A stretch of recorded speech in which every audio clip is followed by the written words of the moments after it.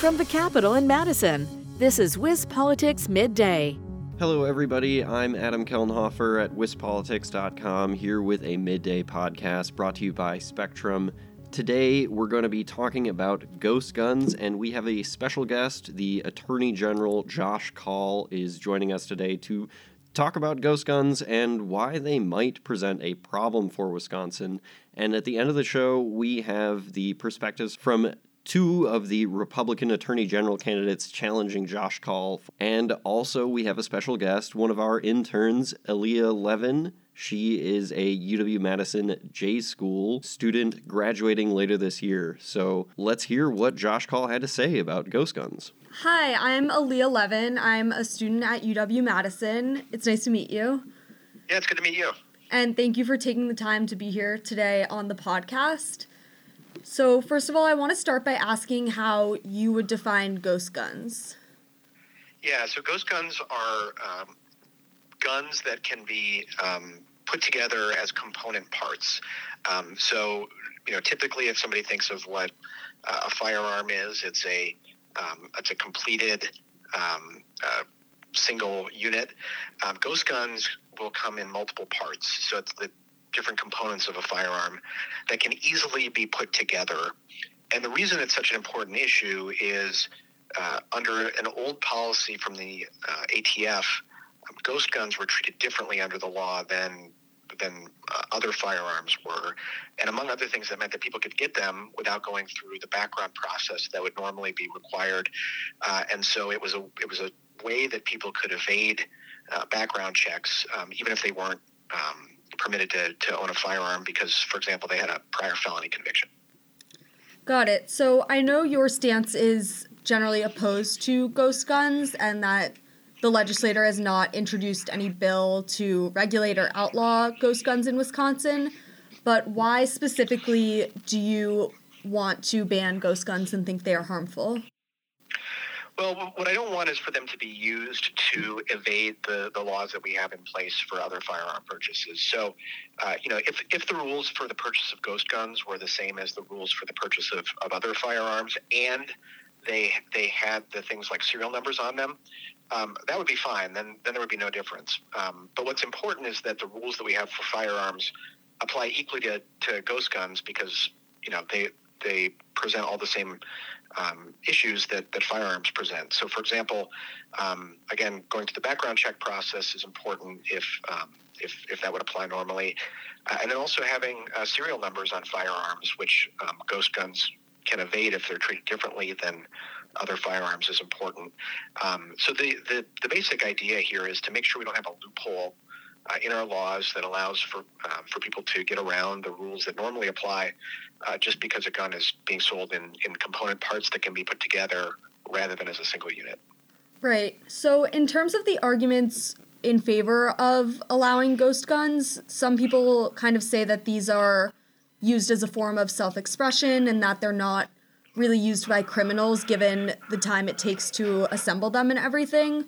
What are your thoughts on those arguments? Well, first, it's not correct that they're not used the same way that other firearms are. In fact, there are ghost guns that are sold marketing the fact that they can so easily be assembled and be used just like a regular firearm is. And so my view is that they present the exact same public safety issues that other firearms do, and we should have the same policies in place. Having a system where if you buy a firearm the normal way, you've got one set of rules, but if you happen to buy component parts that can easily be put together a different way, that doesn't make really any sense. And so having a consistent policy, whether it's a ghost gun or a regular firearm, to me, is a much better approach to take for public safety. Right. So Biden recently announced he was going to impose a ban on ghost guns. How do you think that will ultimately affect Wisconsin? Yeah, his rule undoes what had been done by the Trump administration's ATF, which treated ghost guns differently from other firearms. Under the new rule, the definition of firearms will be broad enough that it encompasses ghost guns. So if you're buying a ghost gun, and you would have to go through a background check if you were purchasing a normal firearm, you're going to have to go through a background check to purchase the ghost gun as well. Likewise, they would need to have serial numbers. One of the reasons they're called ghost guns, by the way, is they don't have serial numbers on them, and so they can't be, if there's firearms trafficking, for example, it can't be investigated the same way you could with a standard firearm, which would have a serial number, and so you'd be able to find out information about the background of that firearm. So if that ATF rule stays in effect, it's going to help stop this problem from happening, at least through actions by federal law enforcement. What I would like to see is similar policy at the state level so that state law enforcement can respond to ghost guns the same way that they do to other firearms cases. The other thing is, it's while the ATF is going to be adopting this rule, it seems like there may be challenges in the courts, and so if that happens, how those cases play out will impact what the rules are at the federal level. But I think it's going to make a difference. It's going to help make communities safer by preventing loopholes for the purchase of ghost guns, and that's a good thing for Wisconsinites and for public safety around the country. Mm-hmm. And what evidence is there that ghost guns are dangerous and, specifically used in committing crimes and illegal activity in Wisconsin? Well, first, there are specific examples of where people have purchased ghost guns in order to evade the background check process and have done so. So there was a workplace shooting at Paradigm in Dane County. That was a ghost gun that was purchased that way. There was recently some reporting, I believe it was in the Green Bay Press Gazette, about law enforcement recovering a number of ghost guns. And then there's just the common sense point, which is, if you have one set of rules for the purchase of firearms in general, but a different set of rules for the purchase of ghost guns that doesn't require people to go through a background check or doesn't include serial numbers, it's a less protective of, the policy is less protective of public safety than the one that we have for other firearms. Right. So going off kind of what you were saying about banning ghost guns at the state level, do you think that a ban on ghost guns in Wisconsin could create conflicts with the Second Amendment or other federal gun legislation? Well, first, I think that if you treat ghost guns the same as their firearms, that there certainly can be no objection to treating them the same way that you treat completed firearms. But having common sense rules that apply to the purchase of firearms and protect public safety at the same time, like universal background checks, for example, those rules are entirely consistent with the Second Amendment. I support people's right to bear arms and their Second Amendment rights, but I also think that having some common sense gun safety policies like universal background checks is appropriate to protect public safety and does not prevent anybody who is lawfully able to own a firearm and to possess a firearm from doing so. Right. And do you think there's any kind of middle ground that could be met in terms of Wisconsin laws on ghost guns that would allow people to, protect their rights to self-expression and their right to bear arms without posing a public safety risk? Well, I think if you had rules that treated ghost guns the same way that other firearms are treated, people could still obtain them, they could buy them, but they would have to go through the same kind of process that any other gun owner goes through. That's one way where if people were committed to specifically, obtaining a ghost gun rather than a different kind of firearm, they could do so. Of course, you then need to have the same types of rules in both for purchases, if there's a background check required, and for having serial numbers so you could identify the firearms. That may change the name because they would no longer be ghost guns if you have a serial number. But there's a reason we have serial numbers on firearms. It's to protect public safety. Right. So finally, what would you say is the difference between a ghost gun and a gun that has had the serial number obliterated? And do you think that ghost guns are a more significant issue than those kind of black market firearms that no longer have a serial number?